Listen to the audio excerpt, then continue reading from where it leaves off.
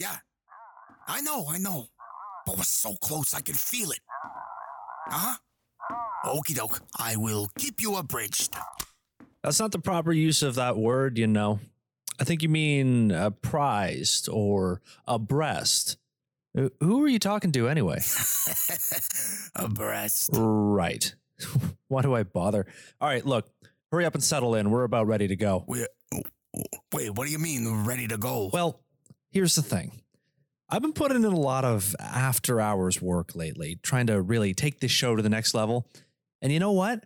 Turns out you might have finally gotten through to me after all. After a few long nights and a little retooling. Retooling? I think we finally arrived at something we can both be proud of. So today, my friend, you get to sit back, relax, and just enjoy the show. I think you might find there's a little less work for you to do than usual. Okay then, that's cool. Sure, fine by me. Outstanding. Now, if you don't mind just scooching back a touch there, and all right, there you go. We are ready. Check the mic. Levels are good. And start the live stream. And wait, live stream? What the hell are you?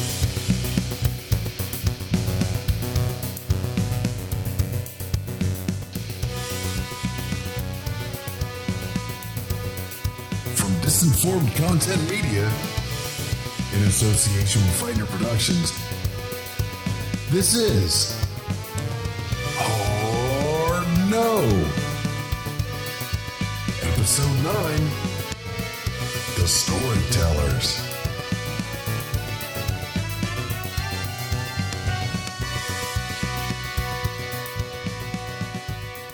What's up, knowers? Welcome to this week's episode of Hard No. I'm your host, Dan. Thank you so much for joining me today as we explore yet another element of our deceptive world. So, sit back, pour yourself a nice big cup of Joe, and tune those ears to full attention because this week, folks, we are going full tilt boogie. Holy smokes, my man is snap crackle popping out there and I am digging it. And of course, a huge shout out to those of you joining us on the live stream today too. I am thrilled to have you all with me live for the first time ever on this journey for truth. And yes, I'll be taking questions as we go along through the episode here, but before we get going, Hard No is brought to you by Audiotastic microphones. When you need the clearest, crispiest sound for your audio productions, there's no microphone I trust more than Audiotastic. Remember, if it sounds good, it's Audiotastic. Good Lord, he's even got ads queued up and ready to go. Wow, they really do grow up so fast. You never appreciate the time you have. All right, listeners. This week, we're really going to get down to it. We'll be taking a sledgehammer to a particular group of grifters that I take real exception to. Oh, a Dan with no holds barred. He's finally leveling up. God, this is so exciting. If my producer would settle down there, maybe I could actually get this narrative rolling. I'll be good. Each and every day, regular people struggle to make sense of a world that is chaotic, confusing, with stressful situations constantly piled on top of their everyday responsibilities. They yearn to be well informed, to be able to rely on good, solid information to soothe our souls, to take the edge off, reduce some of that cognitive load we've mentioned in past episodes. But instead, what do these good, honest people like you and I, get handed? A never-ending barrage of fear-mongering, blame-slinging, a targeted torrent of emotions that none of us are equipped to handle, lies told, misinformation sold and spread like a plague, fingers turned on innocent people and turned away from the true culprits, the nefarious criminal kingpins of the airwaves who have polluted the water of words, who have only made life more chaotic, more confusing for the hardworking folks like you. I'm speaking, of course, about the people who control the news, the misinformation media moguls who have made it their life's work to keep us scared, angry, and divided, and all in the name of profit. Strong, assertive, full of confidence. Boom. Now this is podcasting. Okay, I'm already seeing some responses from the live stream over here. Shout out to Donkey Baller 69 here in the chat who says, hell yes, taking back our brains from the manipulators behind the curtain. I agree, Donkey Baller. Enough is enough. And today, right now, is where we turn the tide. Now, just a reminder, make sure you share this stream out and bring your friends and followers along for the ride. We're changing the world here, people. The revolution will be live streamed. Jeez, we might be onto something here. Look at these engagement numbers. They're already bumping up and up. Holy majumbo, we just broke 1,000 hits. It's really happening. But hey, I'm not just going to shout my ideas at you all day like some shallow opinion jockey. No. Here at Hard No, we're all about that well-researched information, facts, truth in its purest form. That's what makes us the most trusted name in podcasting. I mean, I love that, but is that a verified fact? Like, can you really verify trustworthiness with a metric? Then again, if you say it with such gusto, hell, does it even matter? As always, when we dissect a topic, I consider it my duty to ensure you have the broader context you need to see the fuller picture. And in order to understand these mass media manipulators, we need to go way back. Supremanon 1440 says, give me that sweet, sweet context, Pod Daddy. Look at you. You're like the Pedro Pascal of podcasting. The Podro Pascal, if you will. Nice. That'll go viral on TikTok. Well, rest assured, I'm going to give him more context than they can shake a stick at, my friend. But before that, the following contextually historical segment is brought to you by Swingin' D's all-natural male supplementation capsules. Chock full of pretty much every kind of nutrient there is. They put the extreme in throbbing extremities. Head to swingingd.com and use promo code GETHARD20 to get 20% off of your first shipment. Oof, cha-ching. Another pitch-perfect ad placement. Sheesh, this episode is really moving me to a bigger house. We've spent a lot of time this season establishing the importance of the nuances of language, the various ways we transmit information from one person to another, and how words, images, and their meanings can change over time. These are all central elements to human society. We owe many, if not all, of our achievements as a species to these tools of communication. Now, of course, it hasn't always been easy, and Lord knows it's rarely been reliable. That is, until our little show came along. Hard No only deals in the truthiest of truths. You're damn right. Now, what historian wouldn't agree that everything changed in the year 1439 when a German craftsman named Johannes Gutenberg constructed the world's first printing press? Although, truth bomb here, we've since learned that the first movable printing technology was actually created in 1040 AD by Chinese inventor Bi Sheng, and that books were being printed in 14th century Korea long before Gutenberg got cracking, or, well, should I say, crafting. Ooh, nice aside. So you're saying we created a one-sided Eurocentric version of history and just ran with it? As we do, yep. Naturally, we prefer our narratives to feel closer to home, so to speak. Nevertheless, this was a turning point in human history. The written word was suddenly able to spread with much greater efficiency, and the world was forever changed. Wait. Let me just test my knowledge here. If I remember correctly from episode 1, the effectiveness of memes was based on how efficiently they could be copied and the accuracy of those copies. So, similarly, the printing press basically allowed a more efficient and accurate way to copy and spread ideas and knowledge. Oh, jeez. Now who's proud? They learned so quickly. But yes, correct. Information could then be copied and transmitted all over the world with an efficiency that had never been seen before. And then, well, it was only a matter of time before we began widespread mass printing, which of course eventually gave birth to the news-obsessed culture we know and love today. Hey, you ever wonder, what did people do before there were papers to read? Oh, and Gargler Demon 33 just asked in the chat, what did people do before there were papers to read? That's a great question. Well, but I just... And that leads me to today's first Boil Down. The Boil Down. And remember that hard-nosed patented boil downs are sponsored by Duraware, the most reliable name in cookware, now guaranteed to not flake little bits of Teflon all over your food. All right, so let's boil it down, folks. News is essentially the gossip of the world at large. Whether it's local, national, or worldwide, it's a simple passing along of things that happen. Before newspapers, there were monks and travelers who brought tidings from the places they'd been, or told tales they'd swapped with others along the way. There were also town criers, bards, messengers of all kinds. In ancient Rome, write-ups of local goings-on were posted in public squares for the rabble to gawk at and gossip over. Humankind has always relished the opportunity to spread stories, rumors, hearsay, whatever we can get our hands on. Whether truth or fiction, whether for enjoyment or for more practical uses, stories are a verbal tradition dating back to early civilization. It was how cultural histories were passed down, how information was taught and built upon, often with a little creative embellishment along the way. Sounds like the basis of all podcasting. That is actually an excellent point, which brings me to my next excellent point. Modern technology is a variation in this same theme. You're right, a podcast, like a news network, a documentary, or a Twitter feed, it's just a new twist on an old idea. The advent of the printing press, that newfound technology capable of a more efficient, effective transmission of information, unleashed a power that the world had never seen. And as the centuries passed, these advances were only further amplified by the development of radio, then television, and now the internet.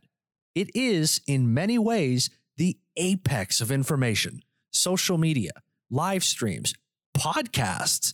The power of the printing press, of words, of news, is in everyone's hands for the first time in history. Yes. This is going great, buddy boy. People are engaging, sharing, hearting left, right, and center. I mean, seriously, there are so many hearts all over the screen. It's like Valentine's Day at the freaking drugstore in here. We're finally doing it, my man. Taking the show to the next level. Attaboy. I am here for it. But before we press on, let's take a moment to hear from one of our dynamic advertising partners. For you live streamers, I'll be doing a quick Q&A during the break. And for the rest of you, hard no, we'll be right back after these messages. Stick around. Wow, I've never felt so unneeded, and yet so impressed. Hey now, couldn't do it without you, buddy.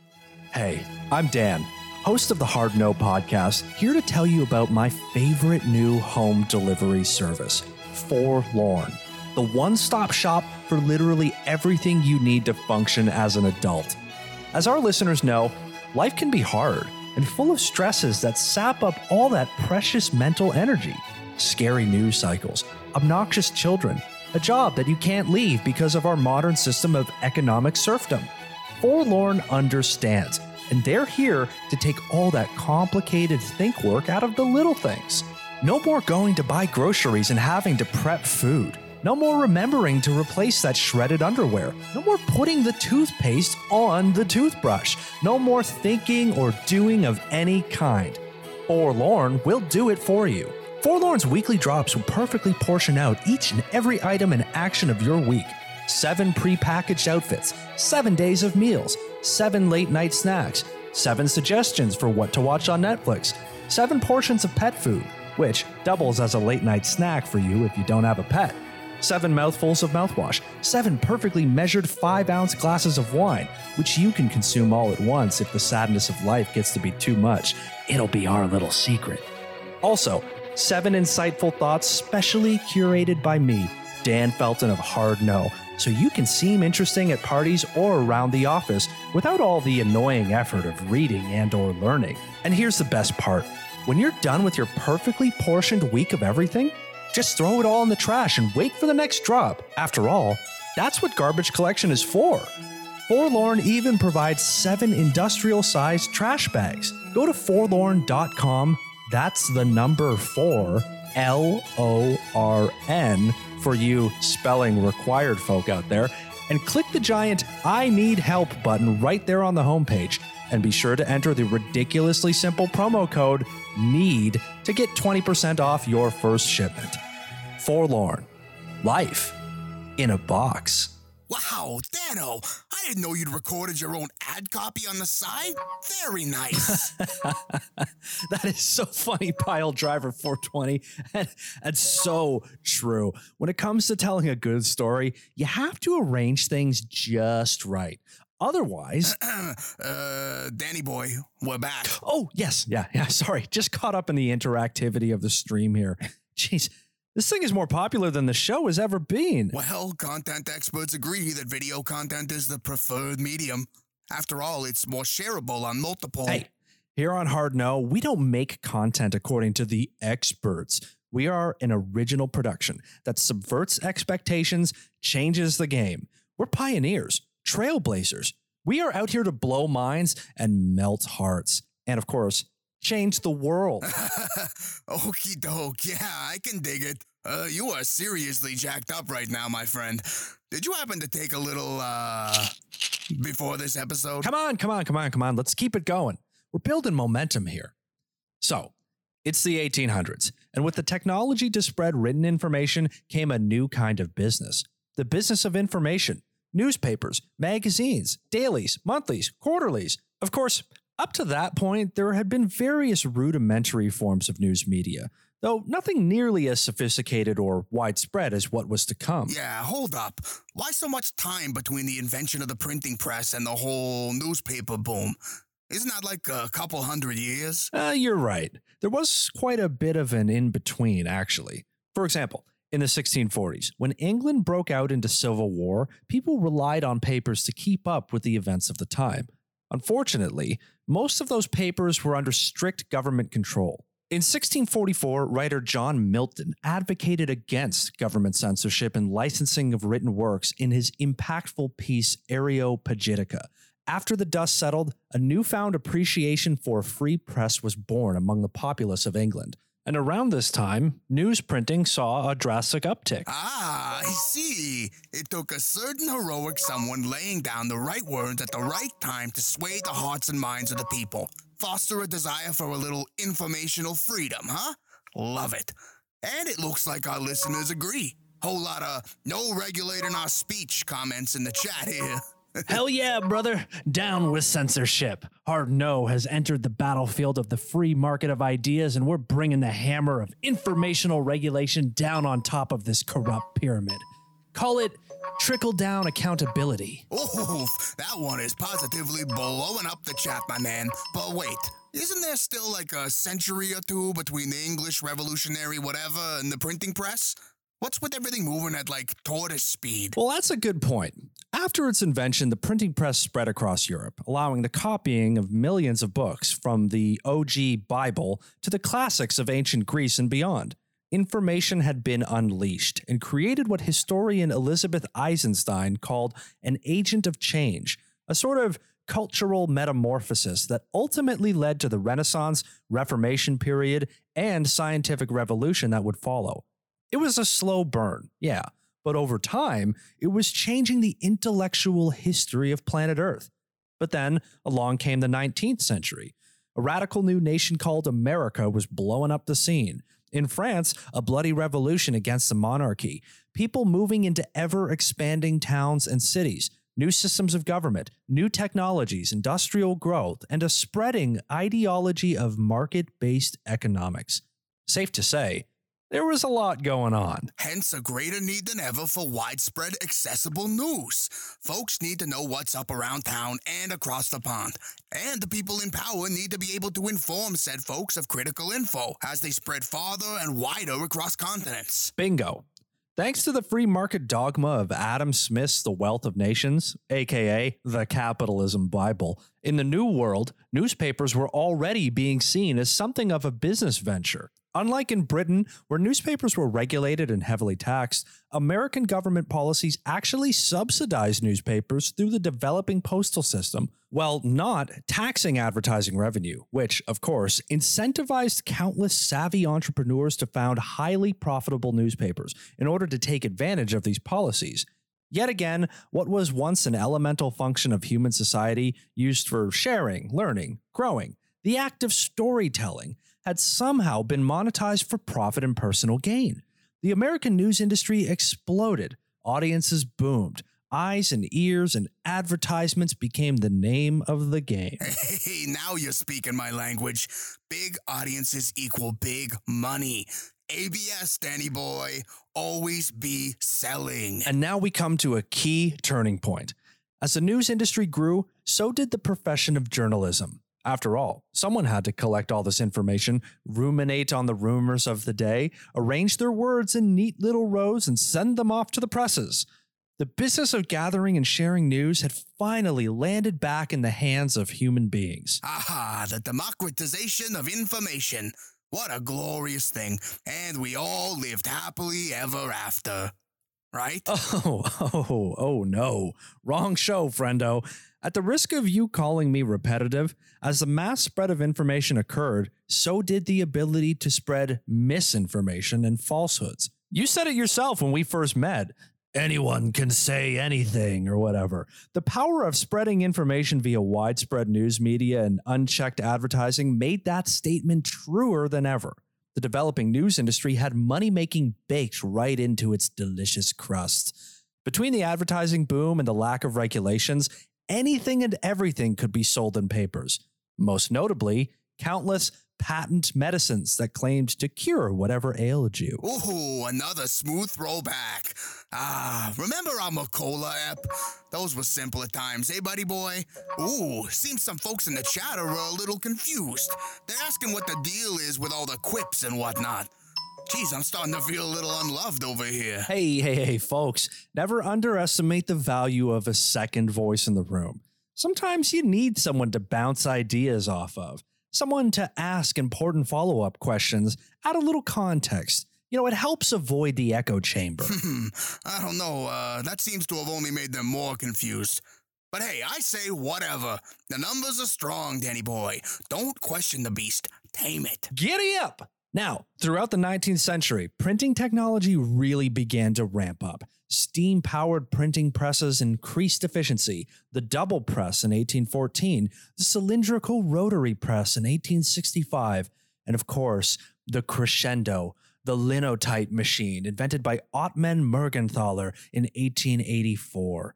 Demand increased. The public wanted more and more printed copies. Entire printing plants were built. Hundreds of people were employed to run them, as well as to handle transportation, distribution, circulation, sales.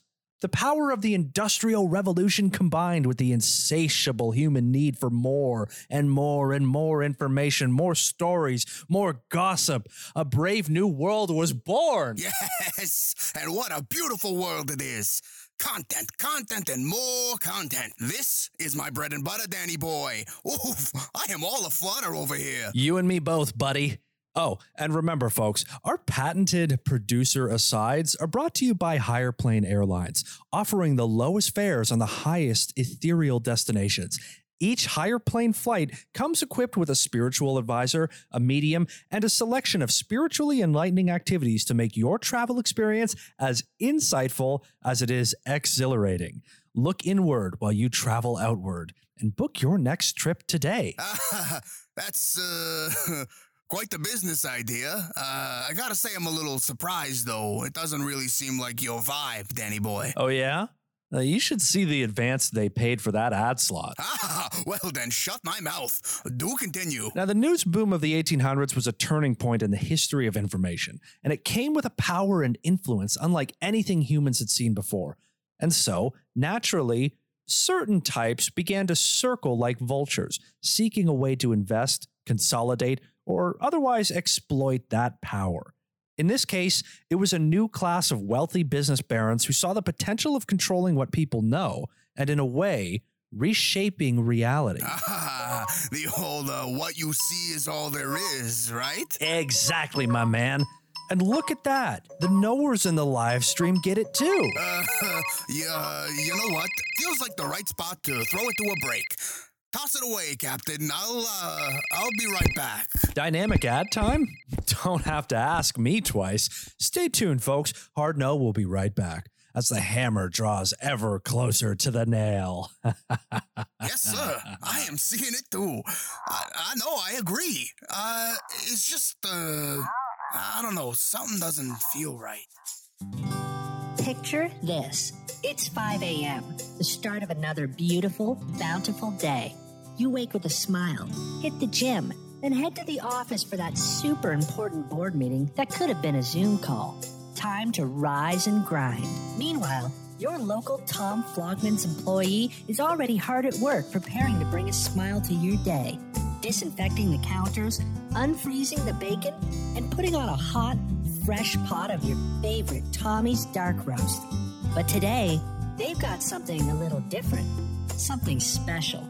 Introducing the all-new Tom Flogman's Chicken Bacon Jalapeno Turkey Avocado Crunch Wrap Breakfast Sandwich Supreme.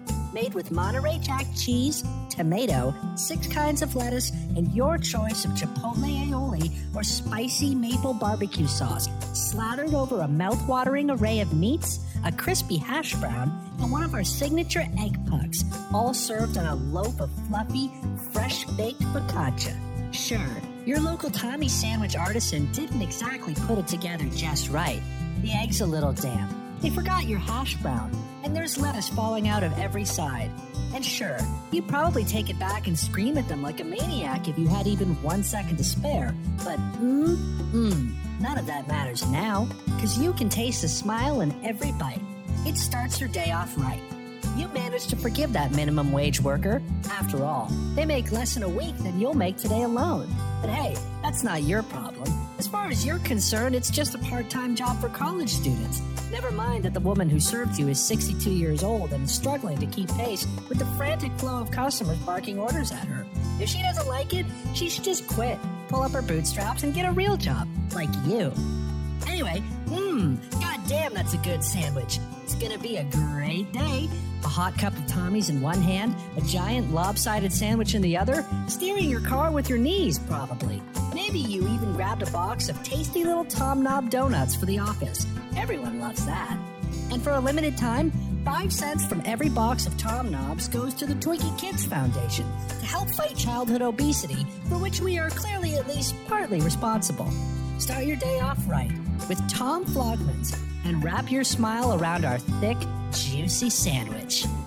Limited time only. Some restrictions apply. By accepting the sandwich, you are agreeing to waive all legal rights to participate in the ongoing class action lawsuit against Tom Flogman's Incorporated and all future legal matters pertaining to said company in perpetuity throughout the universe. And we're back.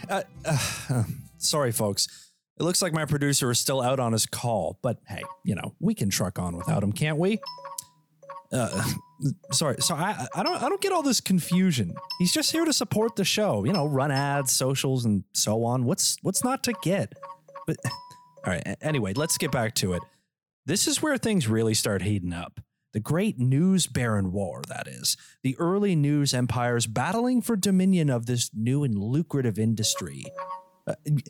Yeah, you got it, Pixie Dustling 22. We are absolutely painting the bigger picture here, providing broader historical context that can later be boiled down into simplistic taglines and memes. See, it's a complicated dance of... Yes, sir, yeah. No, I'm on top of it.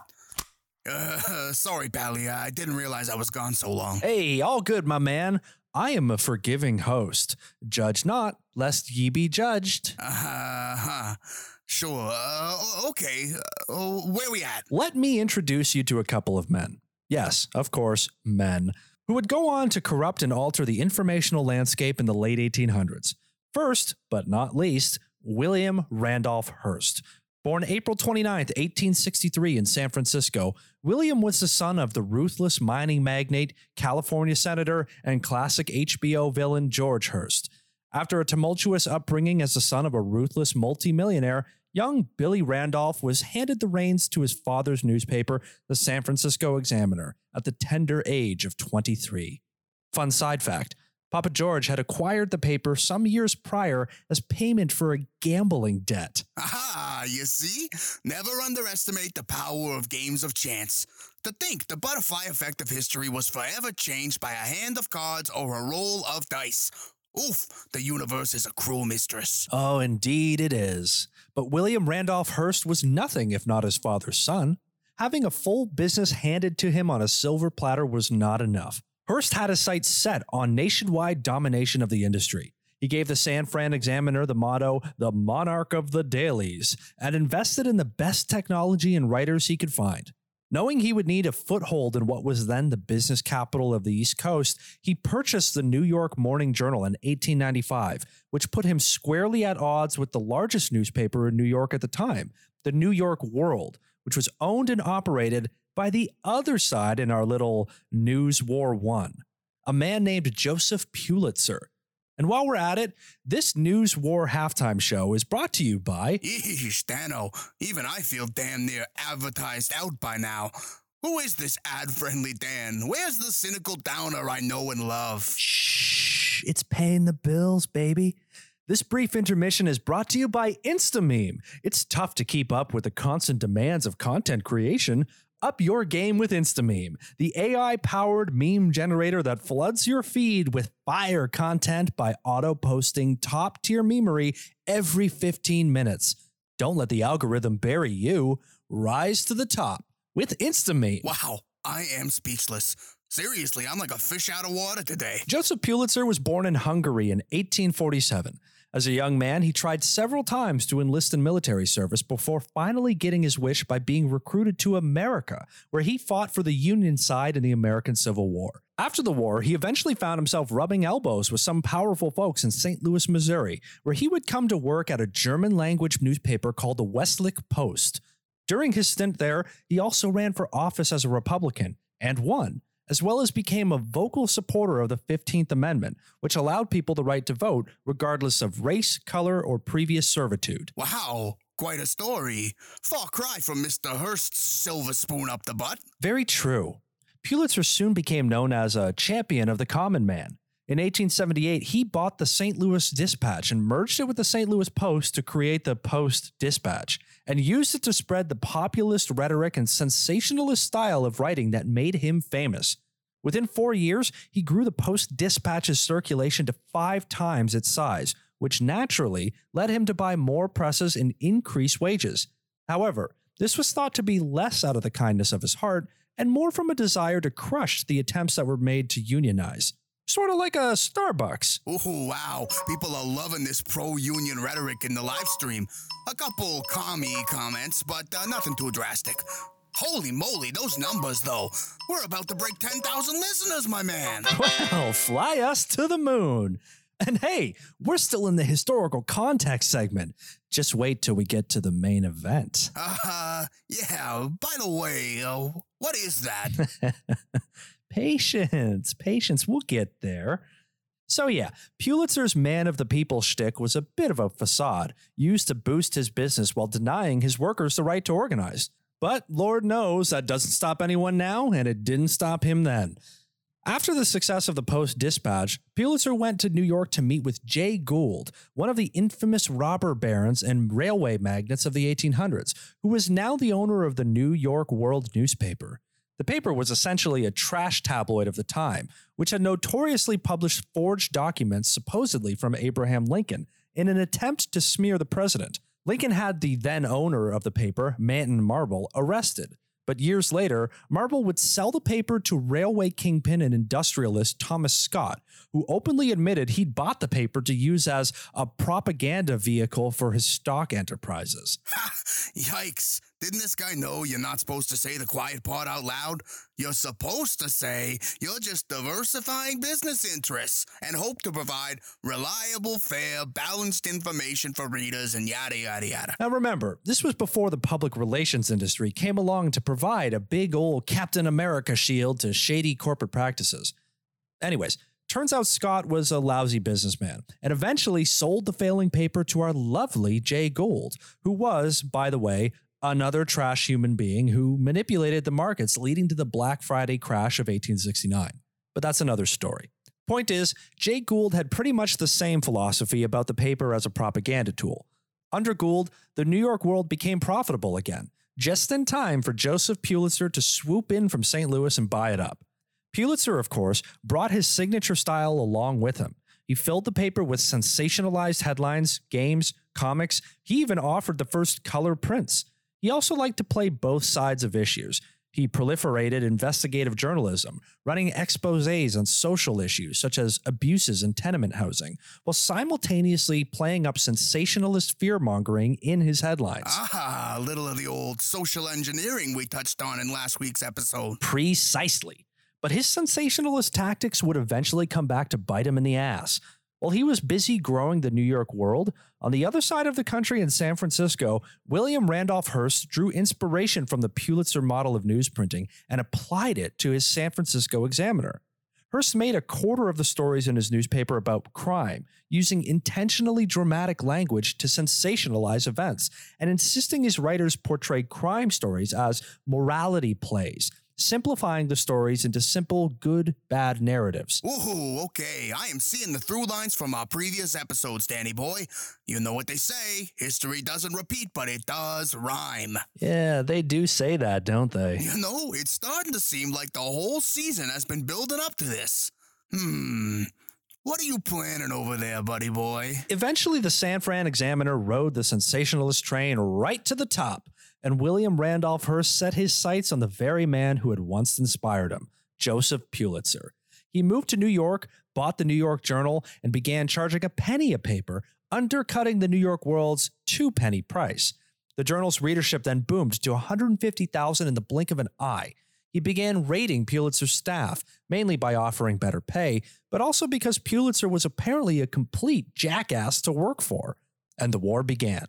Each paper set out to outsell and out-sensationalize the other, offering more and more bells and whistles to their publications. The big battle came in the form of a comic called Hogan's Alley, which featured a young boy in a yellow nightshirt who became known as the Yellow Kid. First, Hearst poached the comic's artist away from Pulitzer, taking the comic with him. Then, Pulitzer hired another artist and continued running the same comic. Soon, both papers were publishing Yellow Kid comics, which became a sort of Cold War for increasing readership at any and all costs. And this is where the expression yellow journalism originates, a term for the shameless, unabashed techniques of spinning, dramatizing, and downright misleading readers, preying on the public's desire for emotional drama and gossip. Ah, I see the age-old debate between informational and entertainment.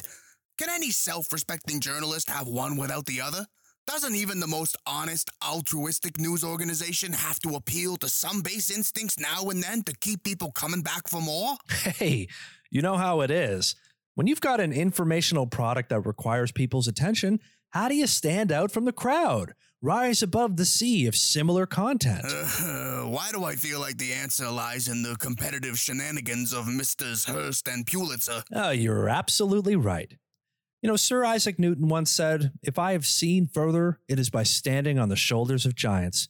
For the ever-expanding news industry, Hearst and Pulitzer were those giants. Before they came along, newspapers were all black and white text, nothing setting one apart from another.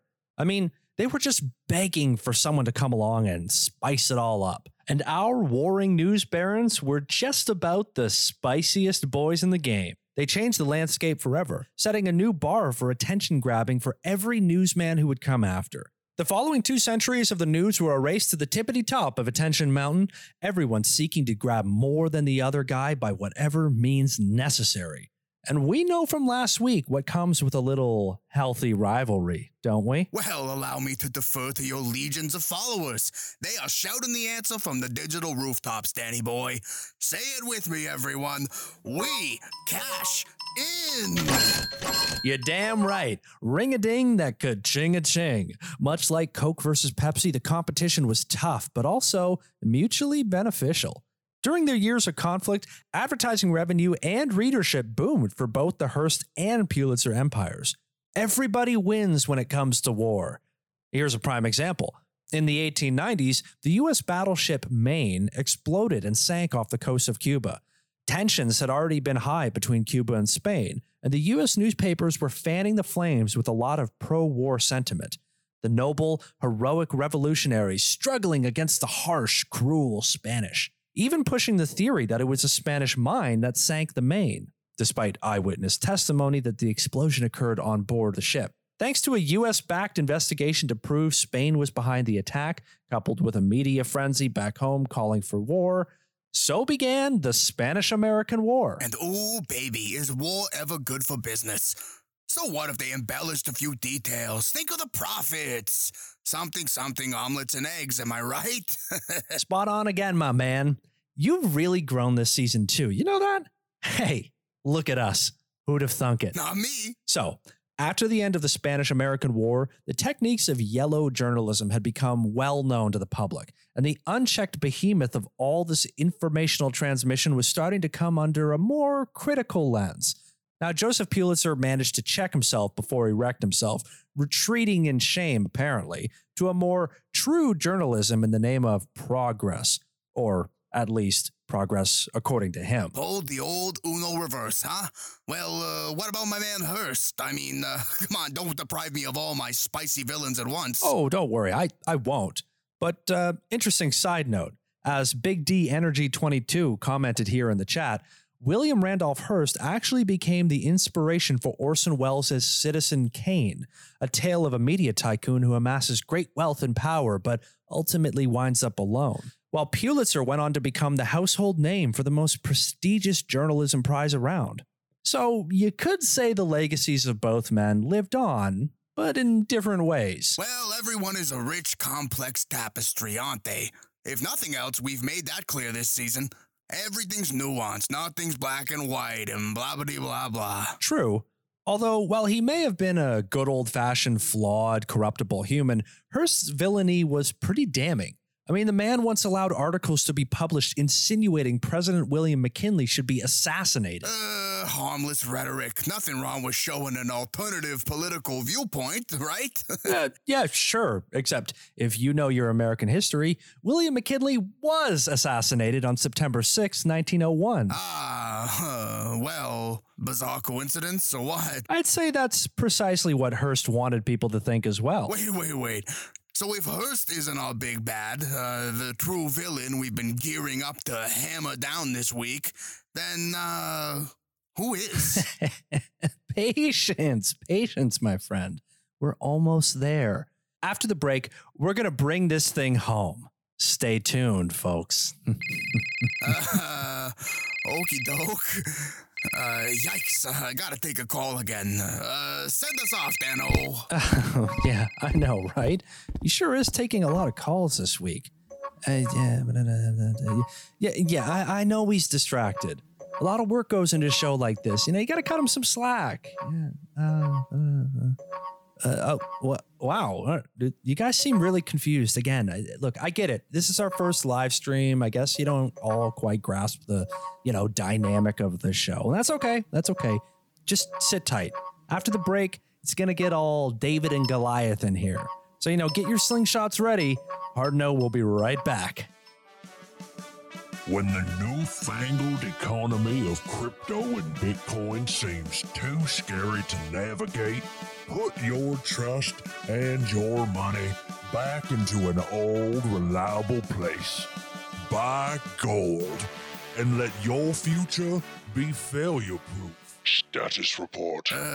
Everything seems to be going according to plan, sir. He's assertive, confident. He's really wielding the power. Yes. However, there is some concern up here that perhaps he is straying outside the line. Well, sir, if I may, this is the end result of a season-long build-up. He's weaving together all the themes and tactics of deception into a single focus on corrupted narratives. I mean, this is all pretty good stuff, if you ask me. I did not ask you for a mini-episode worth of explanation. No, sir, I understand, but with all due respect, we're doing exactly what you wanted. The numbers are soaring. The ad revenue is pouring in. You've been calling me over and over, telling me how great we're doing. I'm not sure what the problem is here. The problem is that he is straying dangerously close to a target that is off limits. What? Who? You know who. I don't need to tell you. If he goes down that road, there will be consequences. Consequences? Sir, after everything we've done, after how far he's come, you want us to pump the brakes now? He's losing control. I fear you may have created a monster, and you're too close to see it. Too close? Sir, that's unfair. I have been a consummate professional every step of the way. You are on thin ice. You're going to put a stop to this before he takes it too far. Sir, I can't, You can, or I will send someone who will. Yes, sir.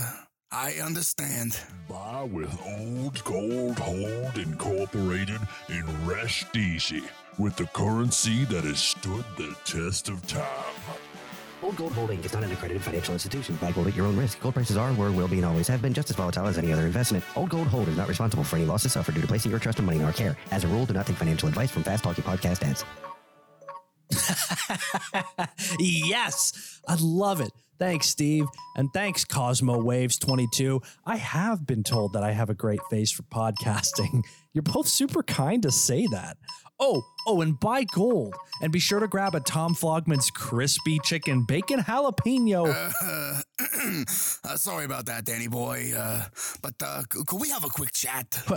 Yeah, sure. What's up? Actually, I meant in private. Hey, anything you want to say to me, you can say to the listeners too. Nah, you know what? It's nothing. No big deal. Just trying to keep up with the whims and worries of the higher-ups. Know what I mean? Not really, but okay. Onward. We are cooking with fire.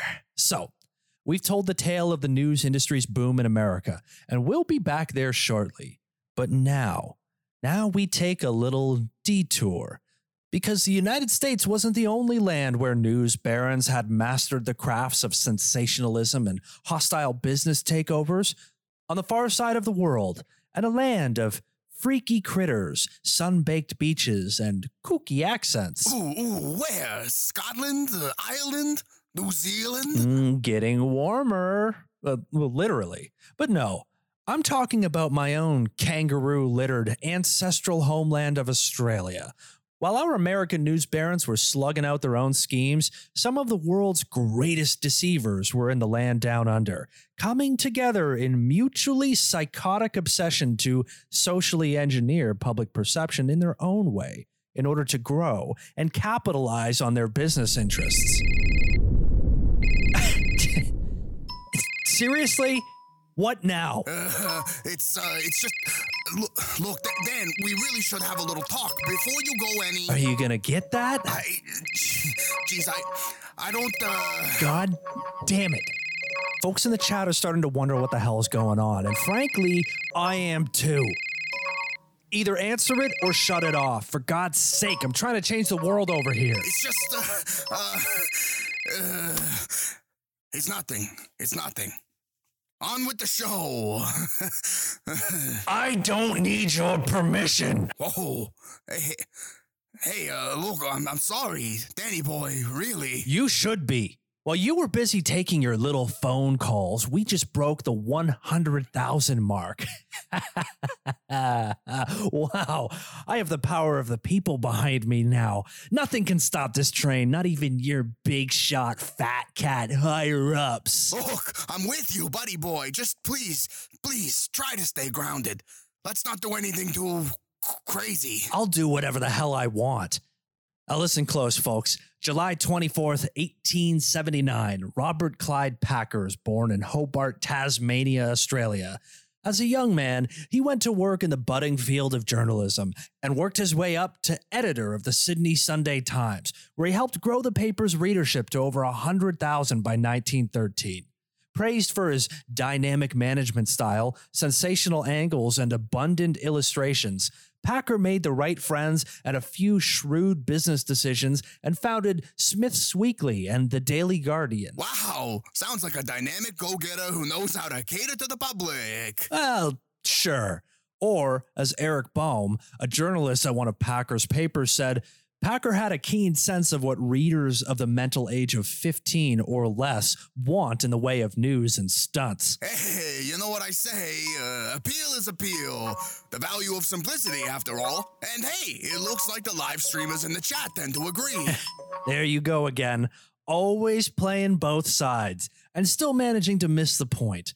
And besides, the live streamers seem a little confused again anyways. Oh, Danny boy, now don't go insulting our listeners. What? It's like some of them are tuned into a completely different show. I mean, look at this. Tiddlywink77 is asking why I just seem to keep talking to myself so much. I'm talking to you. I'm trying to educate you. Come on, people. Jesus, you guys ever listened to a podcast before? All right, Danny boy, slow down. We gotta have a little chat. No. We stopped for nothing. The numbers are still soaring, and so are we.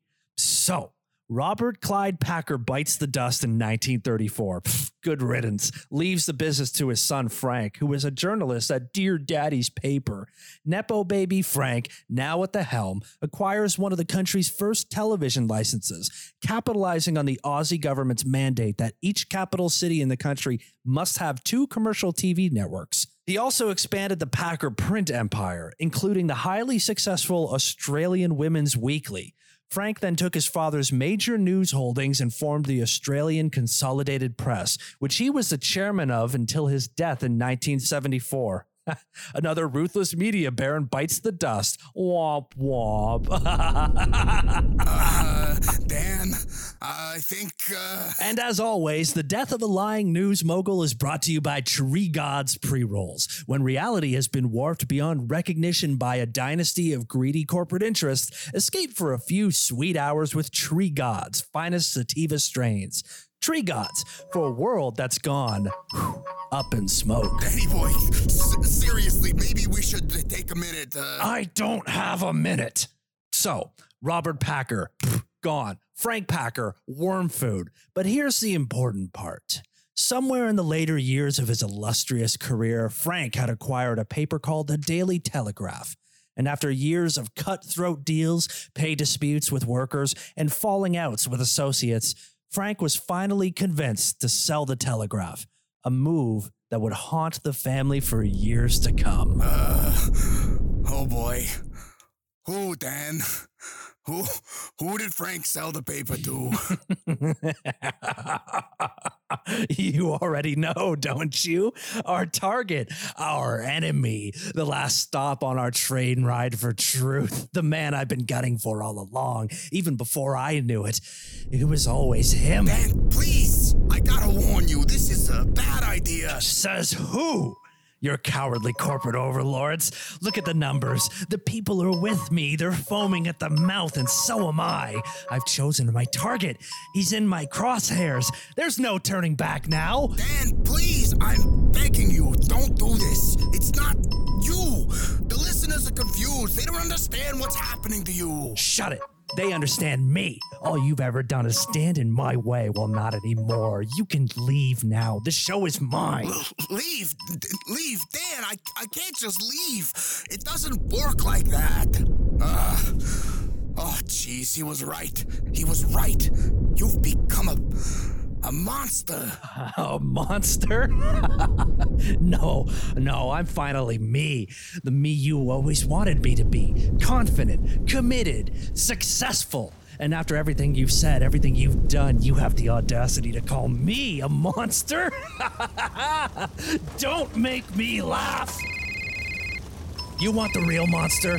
Ladies and gentlemen, in 1972, Frank Packer sold the Daily Telegraph to my arch-villain, king of lies, Fox News peddling piece of human scum, the man who is truly history's greatest monster. Please, Dan! Keith! Don't do it! Rupert! No!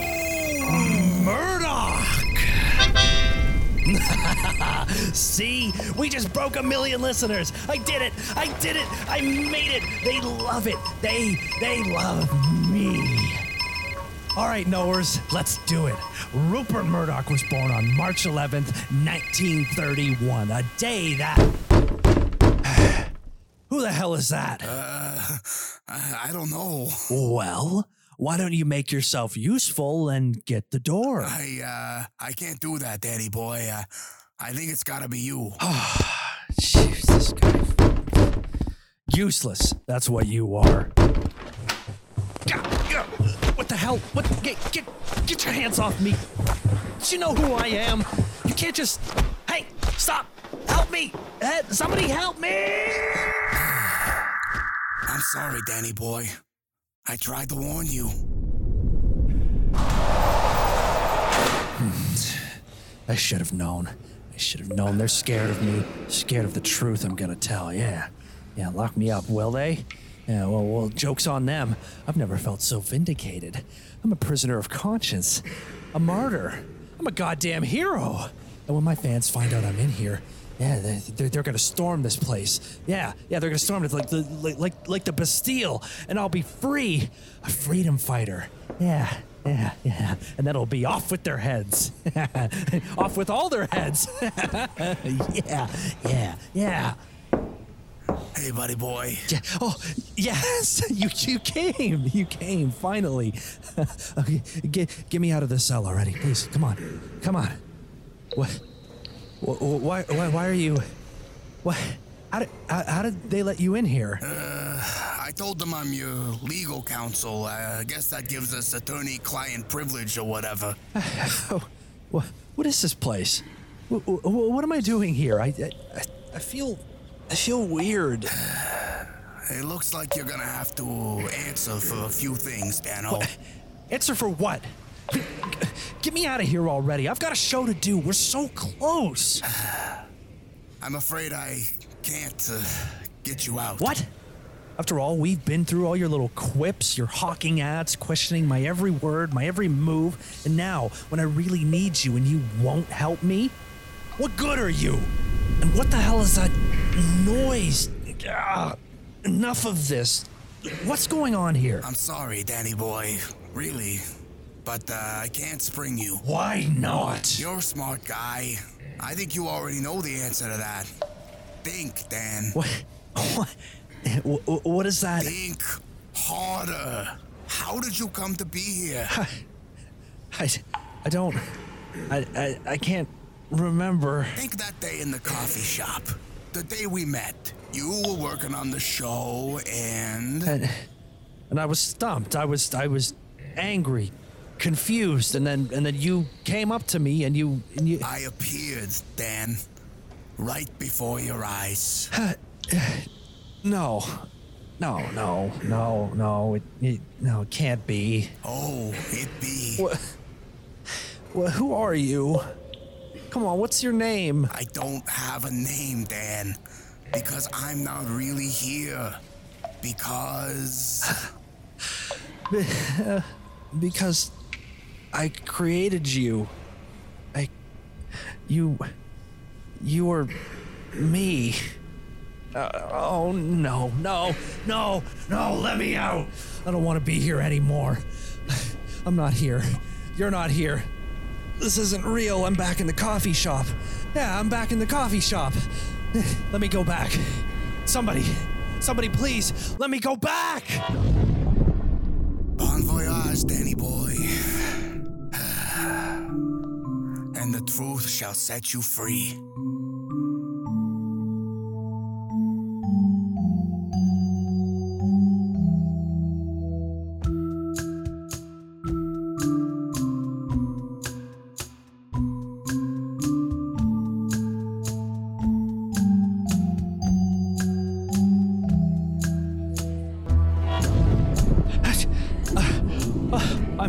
I'm back.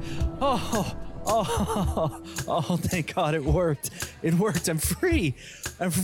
Back to life. Back to reality. Oh, that feels good. What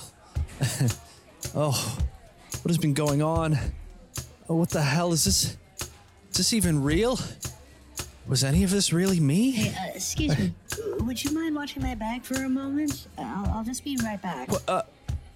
Yeah, sure. Yeah, of course. Oh, hey, actually, sorry, but I see you here all the time. I was just actually wondering, have you seen my friend? Your friend? Yeah, the guy I'm always with here. You know, the gruff, sort of sleazy, used car salesman sort of vibe. I'm sorry. I don't know who you mean. I see you in here every day, but by yourself. Never seen you with, well, anyone, really. Oh, shit. Hard No is written and produced by Dan Felton and David Felton. Original music was produced by David Felton.